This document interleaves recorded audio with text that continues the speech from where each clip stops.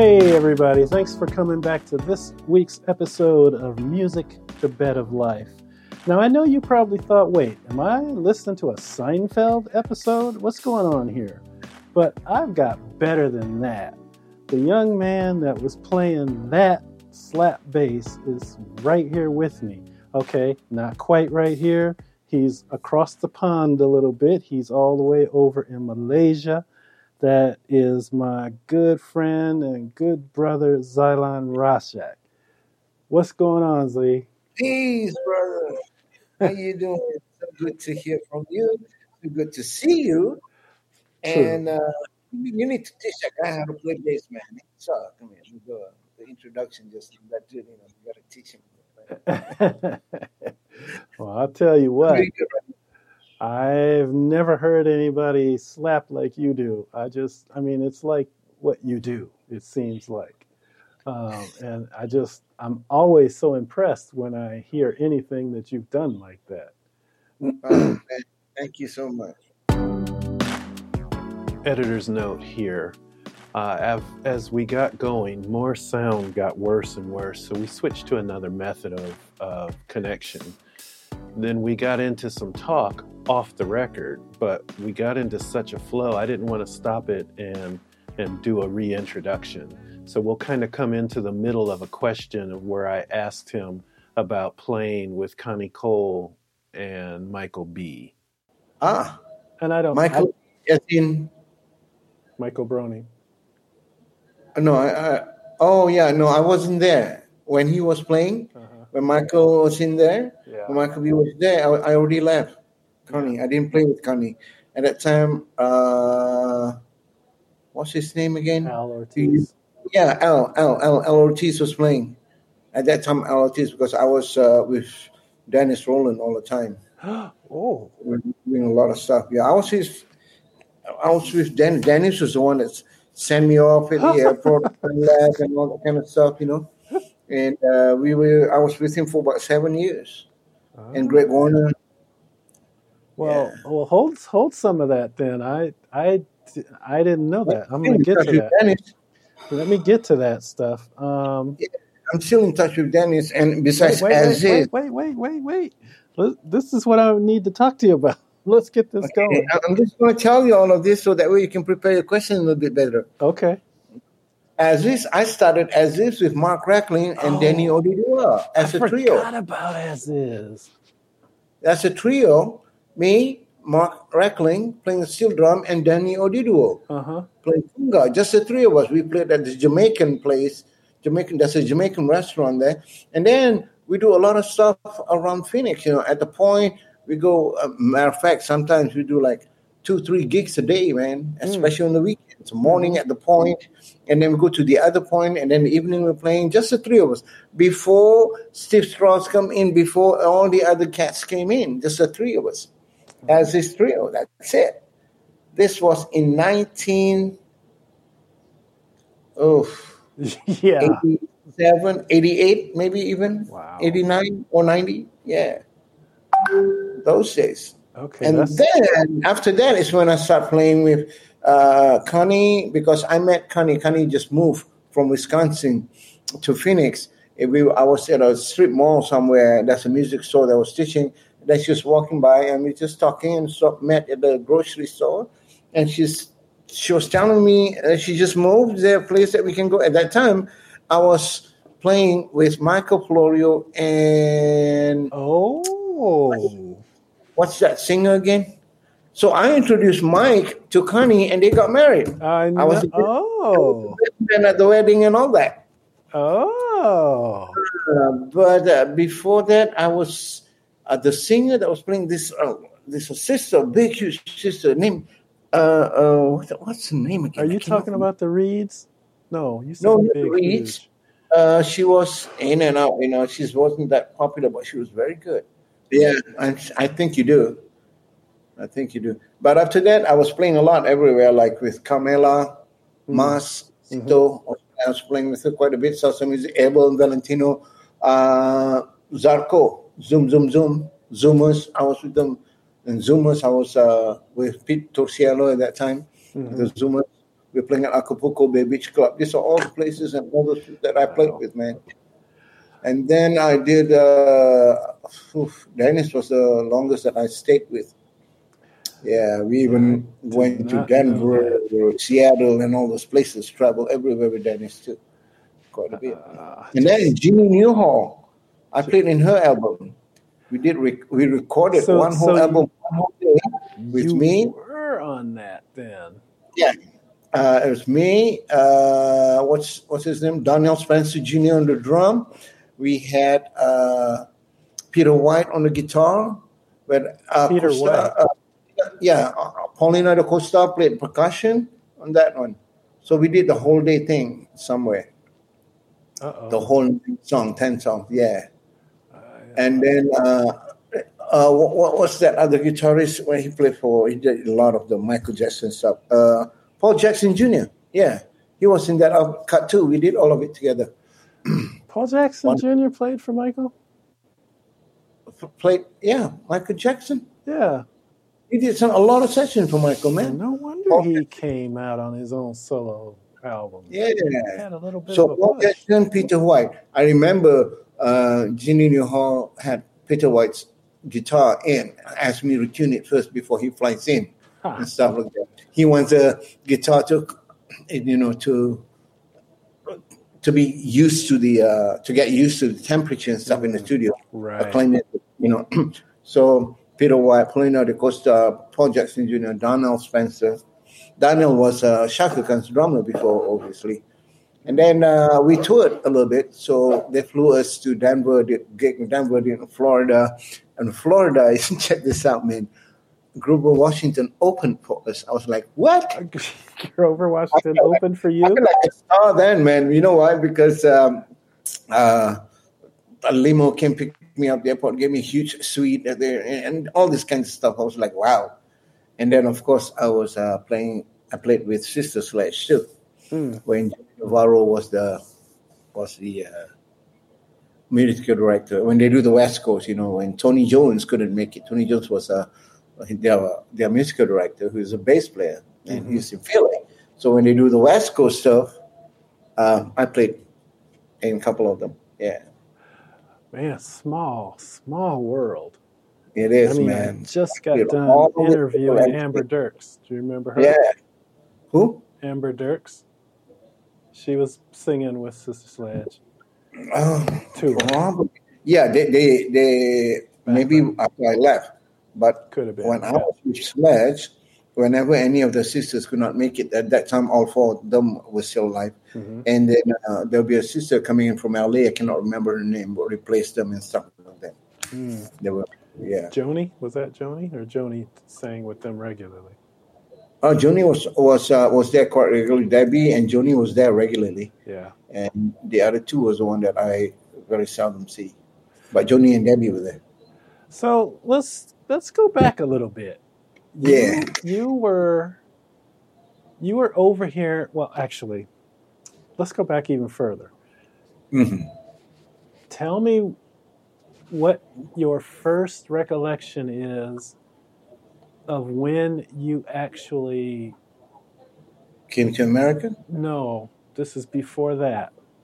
Okay. Your first recollection, as far back as you can remember, of when you were introduced to music. Ooh, this is way in school, man. In junior high was the one that I started music quite seriously. Yet, I still did not take any private lesson learning music properly. I was so interested in music that I was involved in the school marching band. Okay, when I was in year 7, 8, and 9, I was so active in it. And then comes year 10, I moved to a boarding school. And the boarding school does not have a marching band. The principal found out about me being in the marching band. Made me the drum major and started the marching band. So I taught the whole marching band because there's no music teacher. Oh. So, matter of fact, he took me to Yamaha and bought instruments. So we bought trumpet, trombone, saxophone, drum, and all that. Did a marching band. I taught Alvin. And then I was a drum major and we didn't even have uniform yet at that time. It was the first time. So those 2 years, I was there only for 2 years. And started that and wrote down everything myself. whatever I can, and we played. We, even had the governor came over and played, and all that kind of stuff. And then at the end of my high school there, right during graduation camp, we didn't know at that time. We don't know graduation. Yeah, you end your school, you have a certificate that says you completed your blah blah blah, and they had a special presentation and gift for me for doing that from school. I was like, they said this is a very special gift, blah blah blah blah blah. We'd like to recognize this for similar, and then they called me. I'm like, wow, nice. Yeah. So I started. That's when I got started. So, but before the junior. Yeah, go back to when I'm talking kid. You had to have heard music before that. Oh yeah, of course. I love music and stuff. So where did it come from? Oh gosh, man, I don't know. Parents playing music? My parents, no. This is interesting. We are not allowed any musical instruments, man. No way. You guys are not going to do music. What are you going to do? Rock and roll sax and drugs. Rock and roll sax. This is what they're thinking. So they want me to be an engineer, man.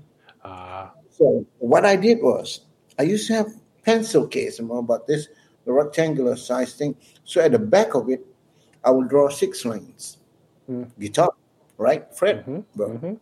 So, and then a friend of mine has a guitar and a book, so I look for a book somewhere that shows you how to play chords. Okay? So, study time at home in the evening. Parents are not there. I turn the pencil case around and go, okay, this is A minor, this is D, or whatever the chords are.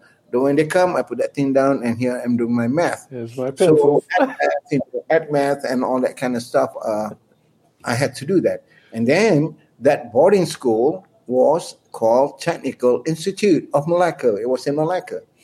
So we did engineering science. So I studied chemistry, physics, math, regular math, all of those. Mechanical drawing and stuff. So the mechanical drawing is like they take a whole engine block, cut that quarter out. What you see, I have to draw. And it is very, very detailed. To the point where the error is only 0.00 millimeter. Wow. So you can you have to be we have this thing called BOFA set. That's just the branding, BOFA. What it is, it's just all these tools to draw all this engine part stuff. So that's what I studied. And when I finished with that, I went to college because of the fact that I studied all those mechanical engineering stuff. I went to college and did my diploma in mechanical engineering. Oh. At the college, too, and when I was doing this mechanical engineering thing, right, that's when I was a drum major and in a marching band and all that kind of stuff. When I get to college, besides going to do all this mathematics, by the way, math and music got a lot to do with each other. So, without all this engineering, science, physics, maths, and all that kind of stuff, I was also involved with the club called the Traditional Music Club, Cultural Club.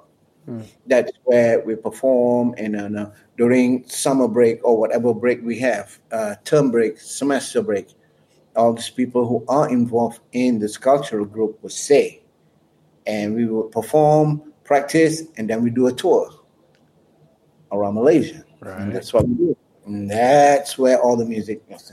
And you're at what age here? That one was, I started that at 17, 18. Okay, 16, 17, 18. Now, by that time, when I was in my final year, there was a friend of my uncle who was the director of international student at Cornell College in Iowa, came to my uncle's house. And even though my parents don't allow me to say music, but my aunt, was my mom's younger sister. She knew all about me and how much I love music. She called and said, hey, this person is coming to your uncle's house. Why don't you come over here and meet them? Who knows, you might be able to go there. So I did. I went and saw her. She gave me this form. Her name is Ann Dundee. I don't know where she's at. Anyway, I filled up this form, gave it to her. An audition. I played trumpet for the audition. I got in. Yeah. Oh, yeah. I play all the brass instruments. I still teach that. Matter of fact, I had to play the trumpet and trombone yesterday and day before. Oh, my God. I'm running out of breath playing that. And then besides that, I had to study woodwind. So flute was one of the instruments that I first picked up when I was in junior high. Mm-hmm. I was teaching flute, clarinet, saxophone, piccolo, trumpet, trombone, and then got to play yesterday and day before. Just basic introductory thing. Anyway, when I got there, when I filled that up, and I got in, said, "Wait, you're accepted. You're going to go." I mean, a few weeks later, right when she went back to U.S. and sent a letter, said I got in. But now I got one problem: finance. How the hell am I going to go to school there without any money? So what happened was that I had to talk to my parents and my aunt. My aunt was the one that helped me out. Talk to my parents about the money situation because they're not rich; they're just teachers, right? So, but they have a house. So here's what we did: we refinanced the house and used the money from your escape. So, oh my God, America! Did you? So you spoke English already. Yeah, I spoke English because English was compulsory here in Malaysia. So I went in there, and with the money that we refinanced, had enough to last me for a year and almost 2 years, actually. So the first semester I got in Cornell, I did very well. I got a scholarship from Cornell. Once again, I got up at 4:30 in the morning to make donuts at the camp. After that, I go to class. And class goes from 8:30, 8 o'clock, sometime all the way up to 3 o'clock, the lunch break. So I'll attend all the class.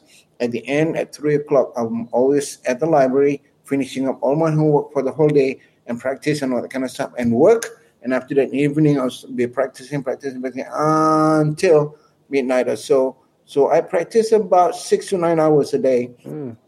Go to bed and go make donuts again. That's because I was scared that if I don't do well, I might get kicked out of the country. I didn't want that to happen. So I worked so hard. But thank God I got the scholarship, was able to make money to pay for my tuition fees. I did all of that. And I graduated 1 year earlier. So instead of a 4-year degree, 3 years, I was done. But I said, no, I want to stay on. So I stayed on and take some extra classes that 1 year. So I did. And then at the final year, before the final year, at that time, I never was interested in girls, never a girlfriend, except for the last year. I had a girlfriend who's from Phoenix. Oh. So went to Phoenix because, college I'm done, except taking all these, elective classes, right? So I went back with it of all time, summertime. It was early summer. It wasn't that hard. So when came to Phoenix, I go, oh, okay. But during my last semester at Cornell, I applied for a few places. I applied for Arizona State University. I applied for Harvard. And the other one is USC, I believe. I got accepted to Harvard to do a doctorate in musicology, but it will take 7 years. I'm like, what? Yeah, it says because I was fresh from a bachelor's degree, so I need to do my master's and PhD. So it said 7 years, but it will be in musicology. I'm like, man, I'm going to be sitting and reading a lot? Nah, that's not me. I want to perform. And then I went to ASU. I found out about Mr. Chuck Maroney. Yes. Right? Yes. I went there to talk to him because I want to play. I want to perform. So I did my master's in music education there, but I wanted to be able to talk and do something with Mr. Chuck Maroney. I remember sitting outside his office for hours, just waiting to talk to him, to see him at ASU. Yeah. So I got accepted at ASU and Harvard and this other place. I can't remember if I got accepted or not. Obviously, probably not because I can't even remember. But Harvard, I did. I had that letter from Harvard and I didn't show my mom because my mom would find out because she was an assistant principal, right? And she finds out that, hey, you got accepted to Harvard and you don't accept it? What, are you crazy? Blah, blah, blah, blah. Because I don't want to study, man. Plus 7 years, bro. Yeah. I want to perform. I like jazz. I want to do jazz. So I'll talk to Chuck Maroney and say, I want to do jazz. I want to do Latin music. Okay, Phoenix it is. Plus, the bonus is that my girlfriend is from Phoenix. Right. At that time. So I decided to move to Phoenix. So what year was that, just to get the time here? 1985. 1985. Okay, so I was still here. I mean, active with the university at that time. Yeah. So I got in at 86. Okay. Yeah, 85, but I got in January 86 until 87. Mm-hmm. Yeah, end of 87. And the master's was only a year and a half in music education, right? I remember classes with Dr. Strange. Yeah. I was the only one doing masters. The rest of them were PhD because evening classes, right? They're so much older than me. I'm like, oh man, what class is this? I feel like kind of scared. I was the only one doing masters. The rest of them were PhD students taking this woodwinds technique classes with Dr. Strange. Uh-huh. Oh yeah, yeah. Who's amazing, right? Yes, it was amazing. And then that's it, man. I don't From know if there, you I know. got here. The how I got to know all these people was I went to Melody Lounge jam session and I started jamming uh, in there, and people found out, and then they start talking, blah blah blah. Next thing I knew, yep, that's Next it. thing you knew, Z was on the way. I'm on the way, man. That's it, man. After that, I came back to Malaysia for about a year, Uh-huh. because of the work and stuff like that. So I came back about a year, and then when I came back is when I got a phone call from well, got hooked up, got married Oh, to okay. an American lady To at the that time. Phoenix girl? Not that one, a different one. Okay. So yeah, and we were married for 10 years. Here in Yeah, America? yeah, in Phoenix. I used to live in Glendale, where the parents were from Glendale, and then we lived in Phoenix. We lived in Tempe, and all those places. So Yeah. that's how we go around. Yeah, man. I was gonna ask you how you got here. I see now Yeah, how you got here, and yeah. then you got into. Did you know that Doctor Strange is actually the reason I'm down here? No, I didn't know that. Yeah, I Wow. met him and Phil in. Is Phil still in Japan, by the way? Yes, he is. Okay. You Got a married a Japanese lady, right? yes, and they have a Yeah. little baby girl now. Wow, that one I didn't know, so I lost touch with them. But Chuck Maroney, I was for a while. Hmm. And Wow. yeah, I That's met them up at Interlaken, and he gave me the spiel, and it sounded good and warm, because mhm. anywhere other than Michigan was a good place for me to go as long as it was warm. But Well, huh? yeah, because of him, that's why I'm down here, Wow. Originally, where are you from, Tony? Michigan, Hmm. Pontiac, Okay. Pontiac, Michigan. Pontiac. Okay. Yeah. Cool. So none of this sounded like I didn't hear anything in that said you other than the guitar. I didn't Hmm. hear anywhere in there where you picked up bass. Yeah, okay. Now, at Cornell, my main instrument was a guitar. You have to take okay, I took classical guitar for the first semester, but I wanted to do jazz guitar. And after that, they got me doing jazz guitar. And it's a big band. Big band Mm-hmm. needs a bass player. I said, I play bass. Mm, I went out there, bought me a bass guitar, bass amp and stuff. And then after the first year, second year, I was going somewhere doing something, and I came back and said, oh, by the way, we just made you the president of Cornell Jazz Society. I'm like, huh? And then they also made me the student representative to the faculty. So every time there's a faculty meeting, yes, I was doing quite well over there. The faculty meeting, they have to have couple of students in there. So I was it. I was a student representative to the faculty, music faculty of Cornell, and also was the president of the jazz society or club, whatever they want to call it, and the big band and all that kind of stuff. And that's it. mm, And being the president of that club or society, I was able to walk across the campus because they have music festival every year. And I remember distinct, two of the shows. One of them was the late Ahmad Jamal, was the pianist that invited. So I get to hang out with him because I was the president. I get to take him to dinner. mm. And who's that saxophone player? It wasn't Grover Washington. Was it Grover Washington? What's Marion another old? Meadows? Sorry, Marion Meadows? no. Marion was a long time ago. I was in Phoenix. This older than that. I'm talking about the 80s. 80s. Oh. Oh God, who could that be? Clemmer? No, Coltrane? No, No, Connor after played. both kind of thing. Well, we had we had Grover Washington. So Junior. you're talking contemporary jazz. Yeah, contemporary jazz.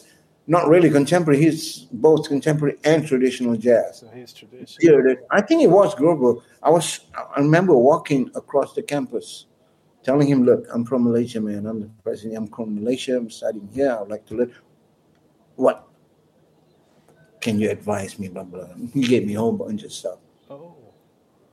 Yeah, it was Grover Washington. I think. Did he? You're talking about on campus? Yeah. You ran into Grover Washington on campus? No. He had that music festival. Grover was the artist. Okay. That featured artist in the music festival for that on the campus. Oh, okay. I was supposed to take him to this other place in campus for dinner. Okay. So we walked across the campus to that venue. Gotcha. Yeah. So that's why I said they do music festival every year. And I distinctly remember two. One was Ahmad Jamal. Three. The other one was Grover Washington. And another one was with vibe player Steve. Gosh. Did you say vibes? He was. Sorry? Did you say Steve vibes? Swallow? No, Steve Swallow was the bass player. And also we have Steve Bailey was there. And also vibraphone. Yeah. Vibraphone. Gary Burton. Gary Burton. Yes. Okay.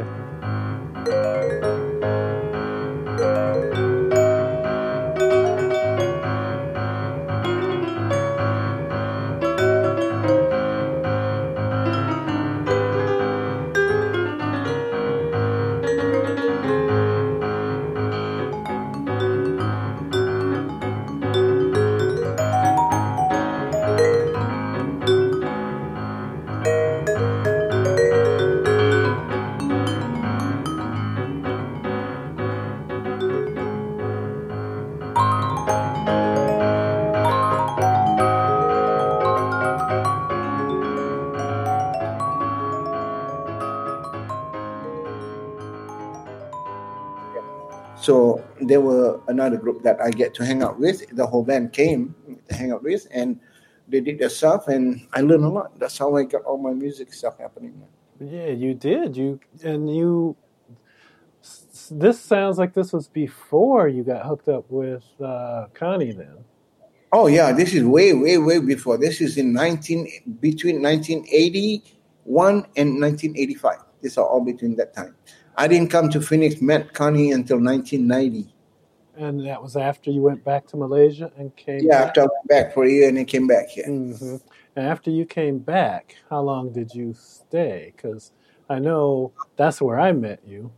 Yes, when I came back, let me see, I was here for 10 years. Was it 10 years? Yeah. And then, and you said you played, who were the groups? Line those names up for me again. You played for Connie and... Connie, of course. But before Connie, I was with As Is. I was the original As Is bass player. When at that time it was only a trio. And then Dennis Rowland, who else was it?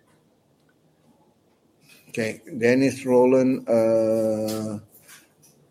Abel Valentino in South Station, Camila Ramirez, Masito, yeah, of course Dennis, and then Joey Navarro. Mm-hmm. I wasn't with Joey Navarro's project. I was with Joey Navarro playing with Dennis and also playing with Sister Sledge at that time too. And you played with Dennis, you said the longest? Yeah. Zaco Guerrero, Zumas, Zoom. Zumas. Yeah. So you got hooked up in the Valley scene pretty tight, actually. Yep. I got hooked up with all of them, man. Yeah, you did. And then you knew Mike Florio. You played with Mike? Yeah. Mike Florio, how did I meet him? Yeah, from the scene and stuff like that. You know, he was playing with I don't know what's the guitarist's name. I cannot remember. Who's a composer as well. And then we kind of met somewhere, and then we decided to do this group with Patty Austin. No, not Patty Austin. Patty Williams, the trio. And then we met Connie. Connie joined us. And they got married. I was the best man, and that was it.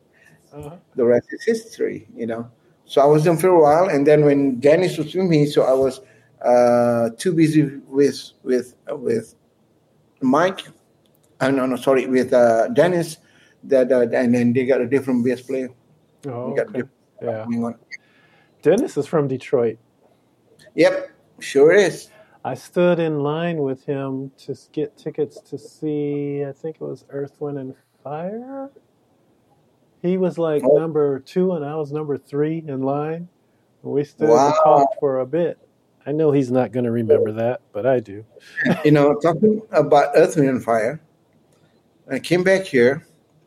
I was attached. I was the head of this music college. There are a few departments: degree, diploma, and Berkeley transfer program. I was the head of that. And at that time, there was this F1 in Malaysia, right? Before F1, the night before, a few nights before, they were always at concerts and things like that. Earth, Wind, and Fire was one of them. Uh-huh. And then at that time, the Prime Minister's son called me, "Hey, Zialan, would you like to have Earth, Wind, and Fire do a clinic with Earth, Wind, and Fire, and we invite people?" I said, "Sure." So we booked up a hotel ballroom. There's a small ballroom. And I had my student from the college. The college was International College of Music, ICOM, they call it. Mm-hmm. And it's just they're just pop music, right? So what happened was that I told the students, I said, I'm going to do this. I'm going to set this up. And this Prime Minister's son paid for everything, right? And he was the organizer he owns the organizing company that brought the Earth, Wind, and Fire for the concert. So this is the day before the concert. So I did that in the morning. Okay. Invited all the students came, and Philip Bailey, Ralph Johnson, and Verdine, the 3 of them came. We did a Q&A. But before that, I had my students all practice and stuff. They did September, they did a couple of days. They were just hanging a ball, man. I bet they were. Yeah. And then the next day, I had my gig. I had a 13-piece band that played for Mercedes, McLaren, F1 party, a huge thing. I can show you. I can share with you some photos and some video to think of me playing my solo and stuff. Yeah. And at that time, I already met those 3, right? Mostly Ralph and Verdine. Ralph and Verdine were very friendly. Philip Bailey wasn't that friendly, unfortunately. Sorry. He was too busy trying to go play golf. Didn't want time. He wants his own time. So anyway, but Ralph and Verdine was so cool. They called me and I said, "Hey man, we just did our concert, and then we have to go to this VIP meeting party, right?" And they said, "It's boring, man. Can we come to your gig?" I said, "Sure." So, but they did that because there are parties in town where Mercedes held theirs, BMW had theirs, and all the other companies had theirs. So they were with BMW. So I told the organizer, I said, "Can I reserve a place for special guests up? There's like the stage over there, and there's second level where you can see overhead." So they block off that place. I said, "Sure." And then, "Who's coming?" I said, "Oh, it'll be a surprise." I said, "Okay." So this is a Mercedes deal, right? Right. Event.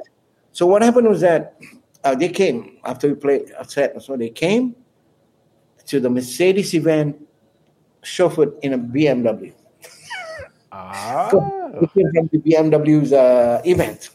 So they went that way. They came, and then people were like, "What?" They saw the van. They loved it so much. I'll transfer you money. Okay, hold on. My daughter is leaving. I was supposed to take her, but now she's going to take Grab or Uber. They call it here. They call it Grab. Oh. Okay. And she's going to work. What time you finish? All right. So anyway, bye, Marsha.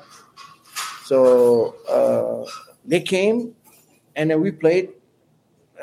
I played some Tanya, real funky style. "Hey man, can you play that song again, man? Can you play that song?" I got a photo with him. I'll share with you all of it. And then, of course, we had to call them to jam, right? Mm-hmm. I said, "Would you guys play jam with us?" "Sure. What do we play, man?" "September." I said, because we play September. Sure enough, they came up and played September with us. Oh, nice. Went to school. Yeah. And you've got some stories. Oh, yeah. And then, so we did that, right? It was great, wonderful. I had a wonderful time.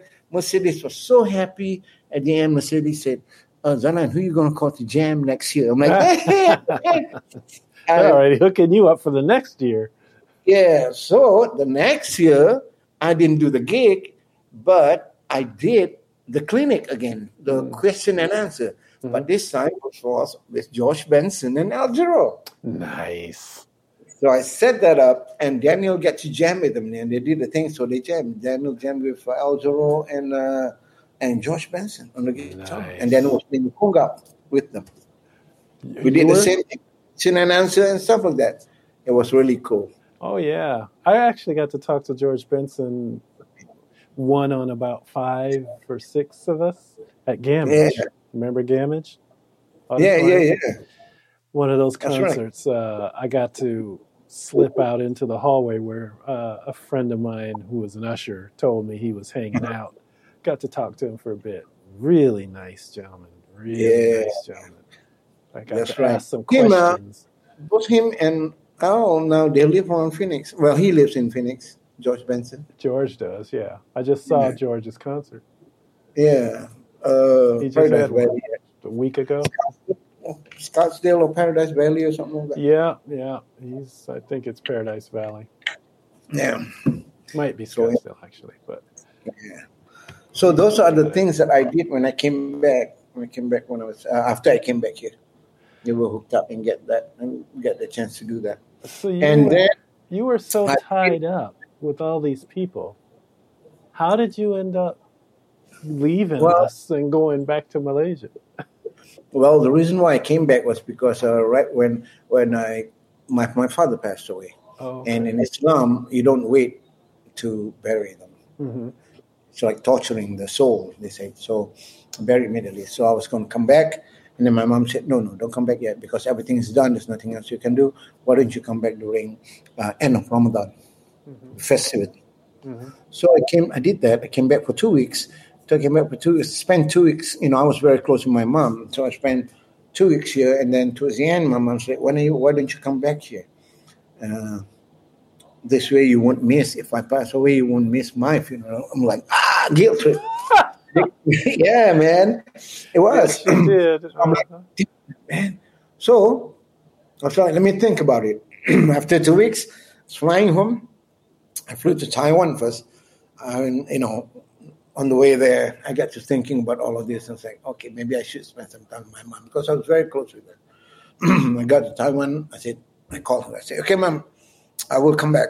But I need 6 months to give notices and stuff like that. Mm-hmm. So I need to teach to the school. I was teaching at Towson School District. So I need to give them report. Estuary Mountain Community College, I was lecturing there as well.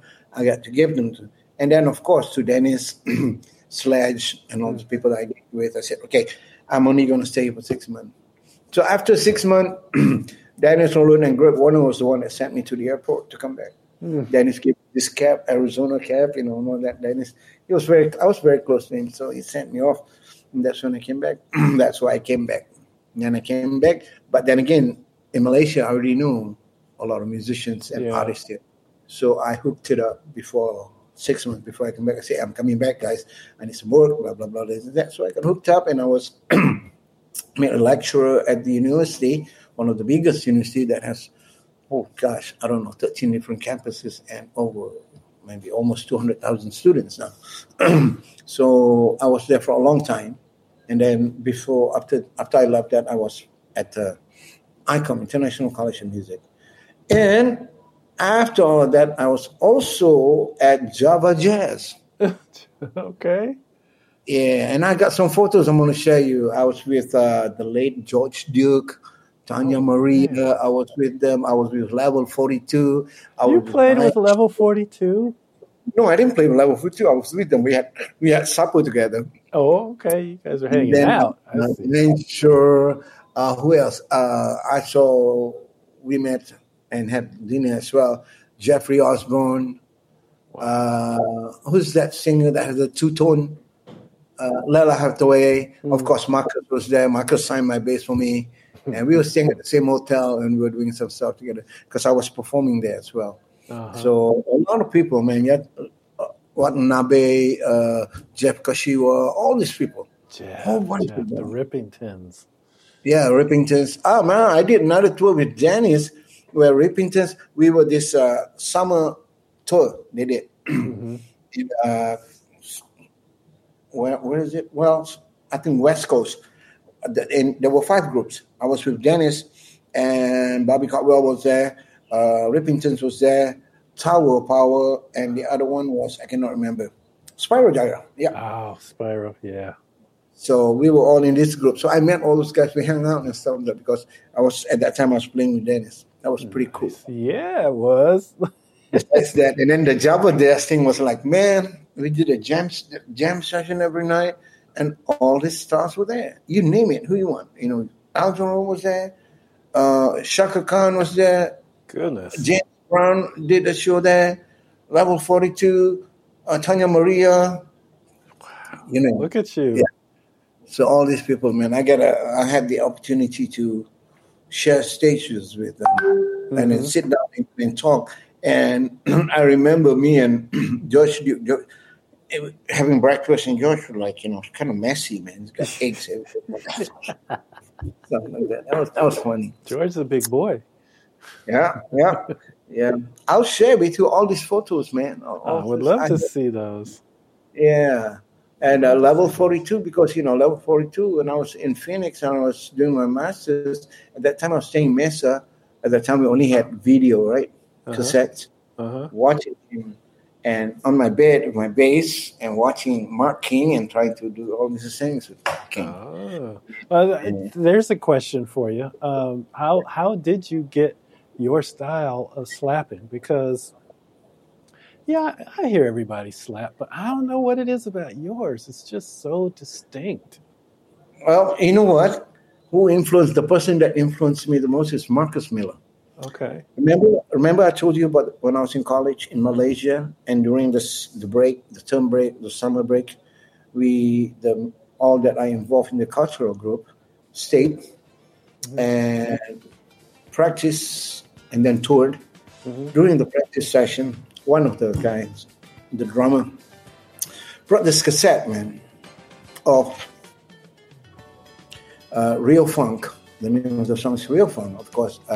Lee Ritenour's album, right? Mm-hmm. Real Funk. The solo in there, bass solo by Marcus Miller. First time I heard this, it was in 1978 or 79, I believe. Mm-hmm. I freaked out. I go, and I kept rewinding it. So when we're done eating, everybody went home, I decided to stay and kept listening over and over again. At that time, I was playing bass a little bit. I played most of the time during the tour. I played flute, but flute and bass. So, damn, man, I want to do that. I want to learn how to do this. So it's Marcus Miller. I got to learn how to do it. Where is he from? U.S. I want to go to U.S. Get that kind of thing.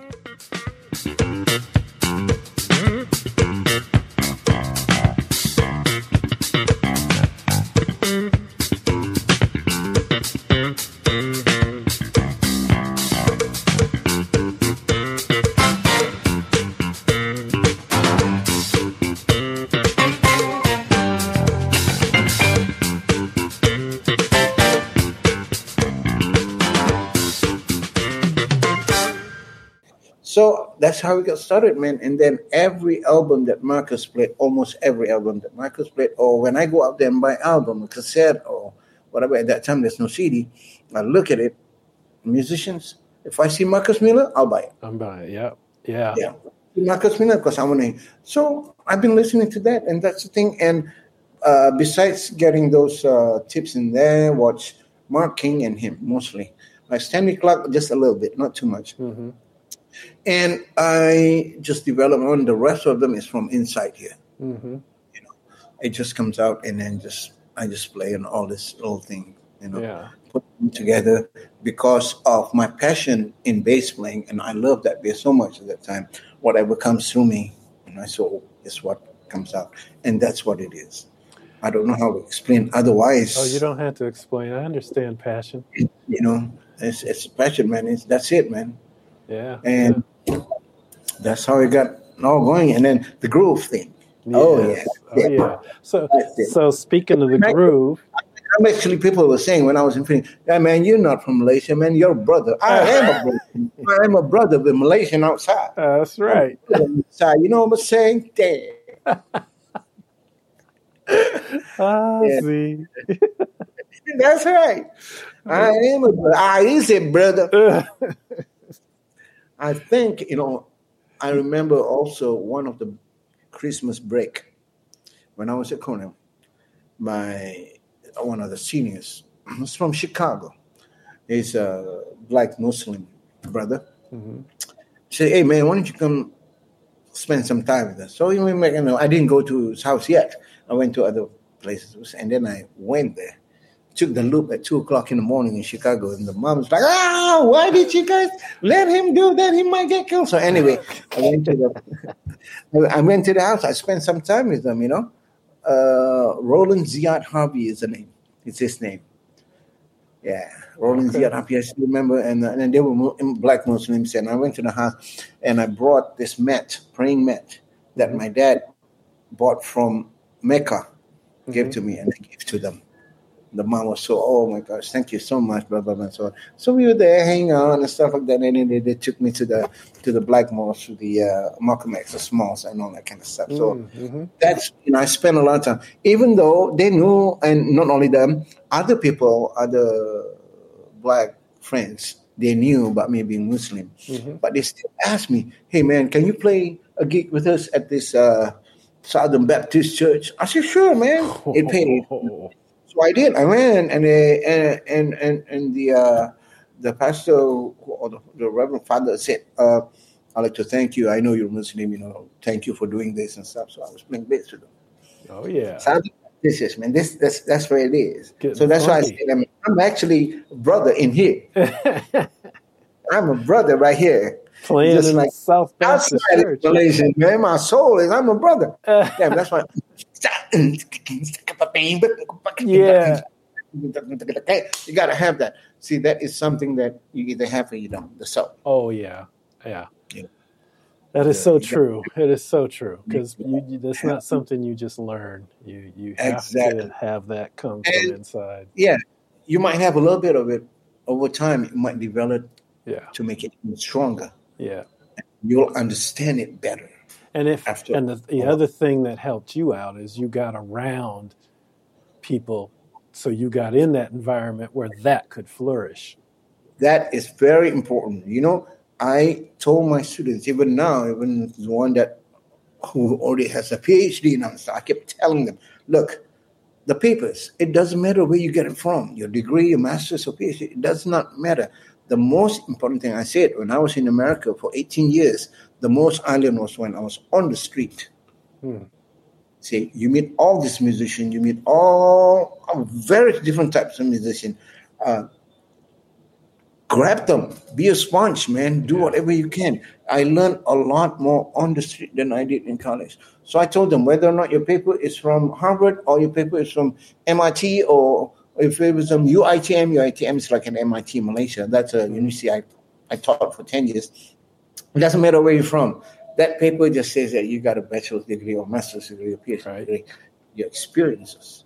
Now, after you're done with that, go out, I said. Go get all these things on the street, which is so important to learn. So I did it, man. I'm so glad. I took time to go to Chicago, of course, West Coast, Phoenix, and all this kind of stuff. All these places, meeting all these musicians, learning from them, watching them. You can never stop learning. You can never stop watching. You got to go out there. You cannot go right now. Kids have all these gadgets and stuff. They don't go out, man. They stay there. They watch videos and stuff. No, you got to go out there, man. Go to the music, the club. All this band that just play at the club. You'll learn something. Just go. And not only that, but when you're playing live out, you are getting instant feedback from people. While you're playing and after you're playing, because they're going to let you know if they liked you or not. Yeah, man, that's it. That's it. It's going to let you know. Oh, gosh. And the other thing you have to have is humility, which is another one of the things that sets you apart. You're another one of those humble guys that's just killing it, but you don't come out acting like I'm all that. I think that is from where I was brought up, and our religion makes us do that. Mm-hmm. You cannot, first, you cannot talk bad about other people. Mm-hmm. Number two, you cannot have this, they call it Ria. Ria is like, I'm big-headed, kind of thing. Mm-hmm. That's a no-no. That's a big no-no in our religion. Matter of fact, if you are like that, then you'll burn. Mm-hmm. But most importantly, you have to be nice to everybody. You have to treat everybody with respect. It doesn't matter whether it's a child, or whether it's a poor person or rich person. It does not matter. No. Yes, that is so true. I think that's from the religion thing more than anything else. Mm-hmm. Well, it shows. It definitely shows in your actions. You got to share what you have. You have. I mean, you're here. Let's. Well, maybe I'll add it in again. But when I asked you to play for my early tunes, I was like, he's actually going to do this? Wow. Oh, man. I'm going to get Zialan Razak to play on my tunes? Oh, man, I would do it for, you asked me to, and I'm free. I can do it. Why not? Not everyone thinks that way. Yeah. See, that's the thing. That's where I was talking about just now as far as the religion and the way we were brought up, our culture and religion. It's that we have to be nice to everybody, Yeah. You have to be, basically, the word is down to earth. Right, exactly. And not get big-headed about something, thinking that you know everything, nobody, you're better than everybody. That's not right, man. Right. You cannot do it. Yeah. So you can always learn something from somebody. You never know everything. Never. That's right. So I sure appreciate the attitude. Now, as if it wasn't amazing enough how you play, let's hear a little solo from your son Daniel on the drums.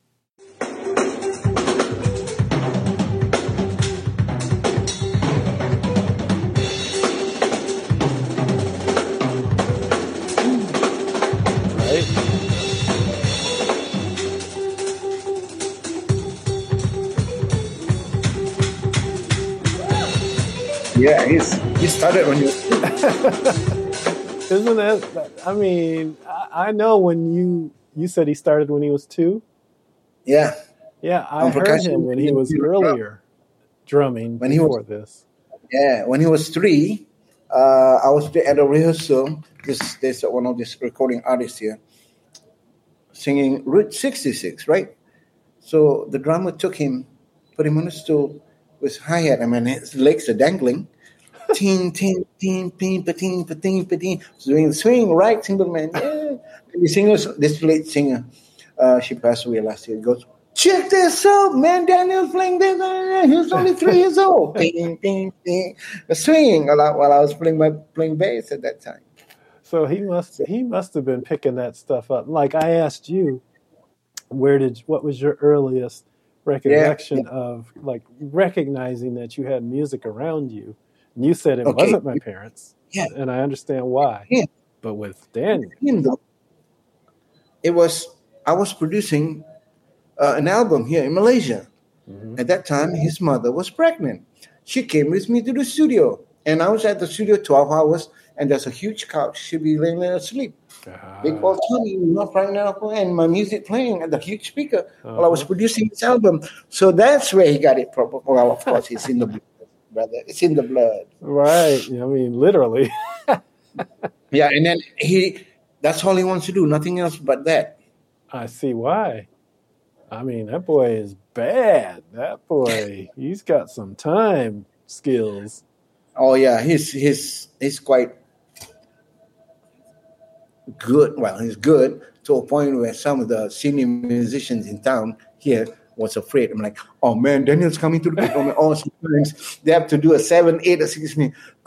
Can we ask Daniel to do this instead of me? I'm like, hey man, this is our gig. Leave him alone. He's only 4, 5, or 6 years old at that time. Oh, you're 10, 11, 12. I'm like, dang. Yeah, that's what it is, man. Yeah. And you know what? My daughter is quite musical too. She just kept it to herself. But she's more. She plays the ukulele. Mm-hmm. She wants to play the ukulele. All right, I got her one. And then a couple of months later, she comes down and starts playing all this weird chords. I'm like, hey, how did you learn? Oh, YouTube. She learned from YouTube. She started writing stuff. I mean, brilliant. But her passion is voice acting and dance. So she has her own, now she has her own K-pop dance group. It's doing very well. Yeah. I will share with you the link where you can see her dance and stuff like that. And then she started when she was 14. Uh-huh. She's 19 now. She's doing that. And there is this cartoon animation on Netflix right now, or you can get them here. It's called Bobo Boy Galaxy. Bobo Boy. Boiboy, something like that. Boboiboy. Bobo Boy Galaxy. Okay, this is animation, right? Uh-huh. Is the voice of the Bobo Boy. She is? Yeah. Nice. Now they've got now on Netflix. You got there are 2 movies on Netflix already.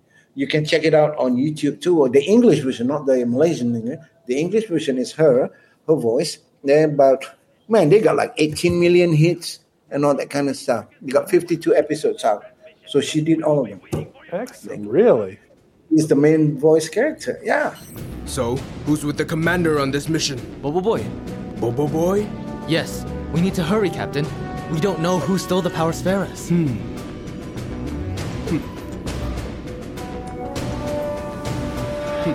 Very well. Let's go. Haven't you learned your lesson, boy? Give it up already! I will never give up!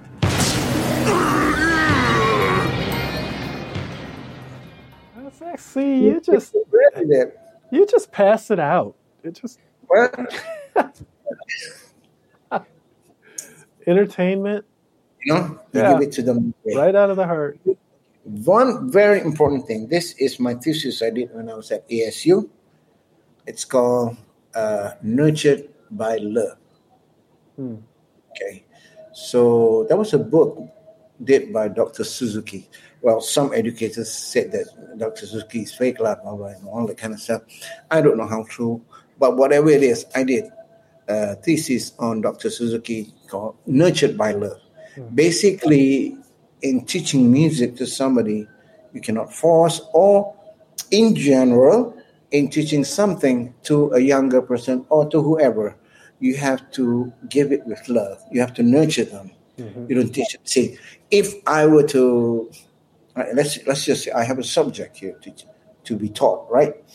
And I cannot teach. If I do it, it's this way. Anybody can teach it. If I have a module, I set a module for them. Okay, just follow this module and teach. You can just go through it. You're done teaching it. Right. But you need to nurture them. That's the part that a lot of people don't have. Yeah. Just teaching the student, you have to nurture the student with love. Yeah. And it's just important in teaching music, especially from the younger age, right? In order for them to be good at the end. So you have to nurture them by love. Yeah, that's perfect. I completely understand that, considering my first and almost only flute teacher that I had. She was my private lessons teacher. And when I went to lessons, I mean, the fact of the matter is I became really good friends with the entire family, to the point where I was going over to the house, hanging out with the kids, not just going to lessons. And that doesn't happen if you have a teacher you don't like or get along with. And she was serious about making me good, and you could tell. Nurturing you. She was absolutely nurturing. Absolutely. Yeah. To the point where one time I went to lessons and I played like 5 notes, and she's like, "You didn't practice, did you?" Nope. Said, "Call your mom back. Of course. I'll come get you." 5 minutes in, man. And that was a half-hour lesson that mom wasn't getting the money back for. Did I do that ever again? Well, no. No. You'll get whooping big time if you do. That's right. She was nurturing. Yeah. From one mom to the other. It's like, no, I'm not putting up with that. If he doesn't want to practice, he's not coming to this lesson. So Yeah. nurturing is absolutely the right word for it. Exactly. So, like I said, anybody can teach, but when you got to nurture them.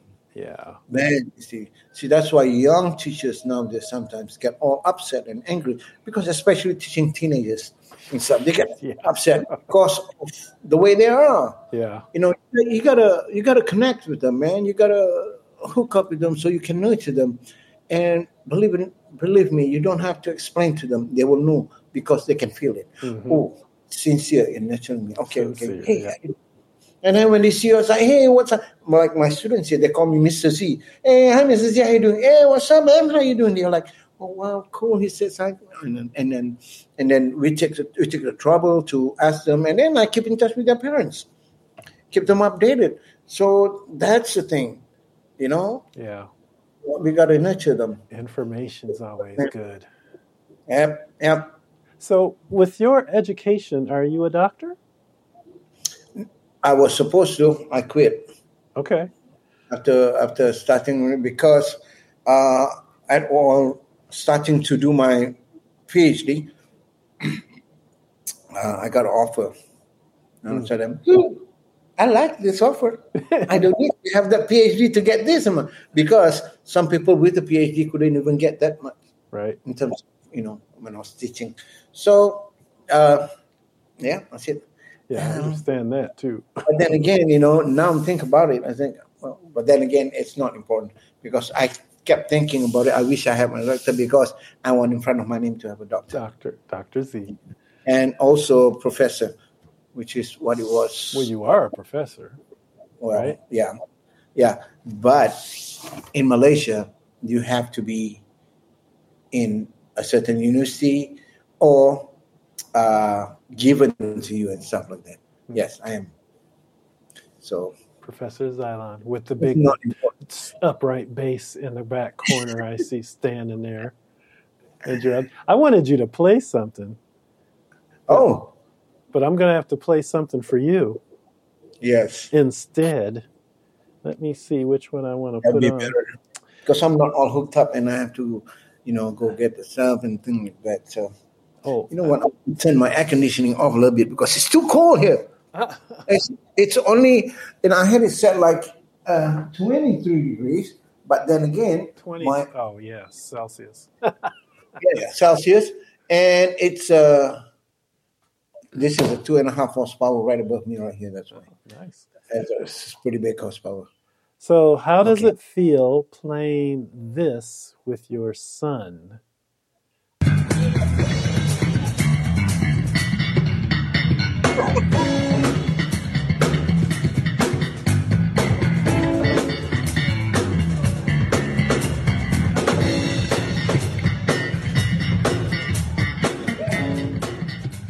Oh, yeah. You know what, man? The blood. It's the same blood. Therefore, we can connect. And therefore, the soul is like that. Me and him, people are like, oh, man, when they play together, man, we cannot, people are saying that. I say, yeah, because of that. Because father and son. Or if you are siblings, that's another thing. And that's why the siblings you were interviewing, what was the name again? Whatever point. The siblings? Sorry? Oh, the Sonis brothers? Yeah. Mm-hmm. The siblings. Because they're tight. Oh, they are. It's in the blood, man. It's in the blood. That's why they're like that. Yeah, but it's different brother to brother. I know they're proud of each other, but for a father to hear his son playing like that, to the level, because I know the level you're playing at, and he's keeping right up with it. That's got to be something to be very proud of. Yeah, I'm very proud, man. The thing that helps too is that he comes with me to rehearsals with all these other players, and he sees, oh wow, this is what it is supposed to be. Just boom, ta, ta. It's not that, You got to know the inside, the of music and stuff like that in order to be like that. So I think he knows that, and And he'll be like, oh, that's not right. I cannot do that. Oh, why is it like, oh, because he becomes critical because he's been exposed. So now that comes to an important part about learning music, which everybody has to have. You have to have a huge music vocabulary. Yeah.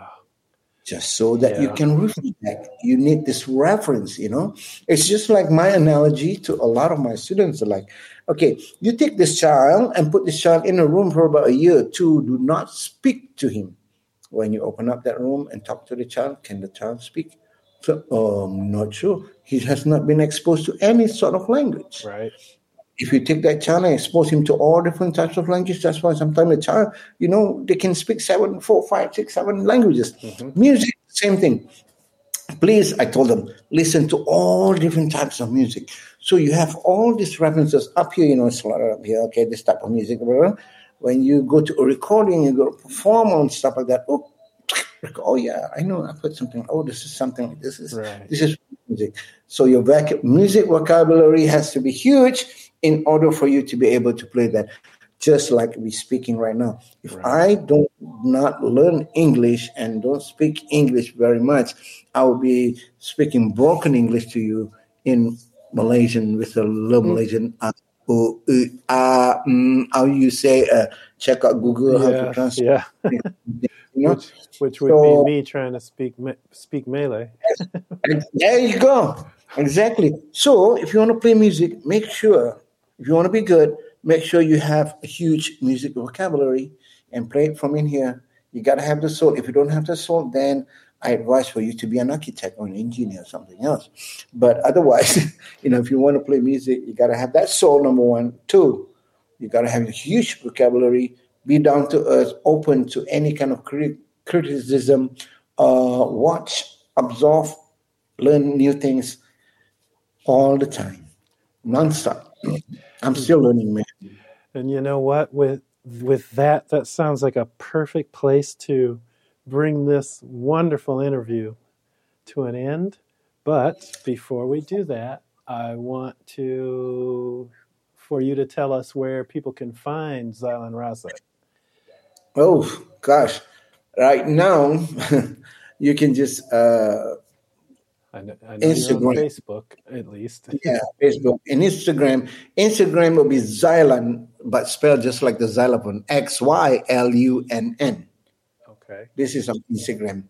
Yeah, and TikTok, Zialan too. TikTok, I have some videos in there too. You can check me out on TikTok. It's Zialan too, I think. XY. I can't remember which one of them. But anyway, Facebook. I'll have it in the description. Yes.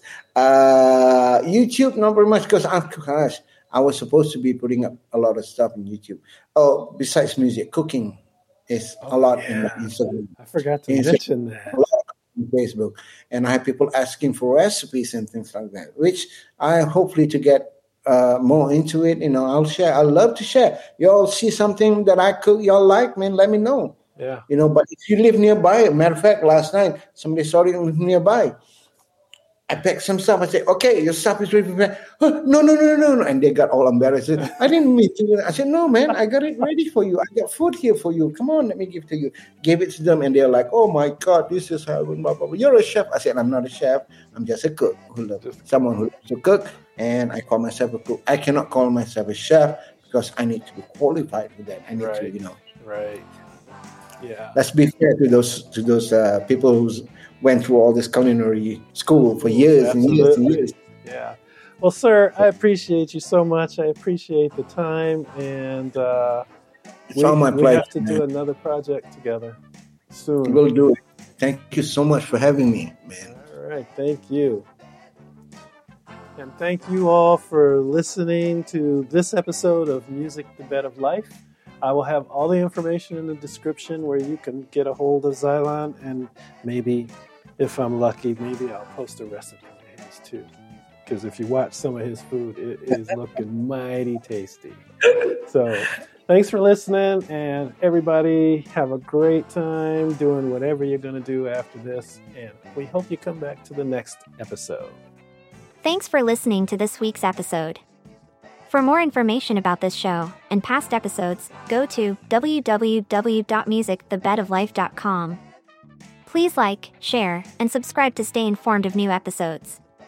Join your host, Anthony V. Simuel, on the next quest to discover how music plays such an important part of our lives and the many individuals responsible for making it happen. Music is the bad, music is the bad, music is the bad. Our life. Music is the bad, music is the bad, music is the bad.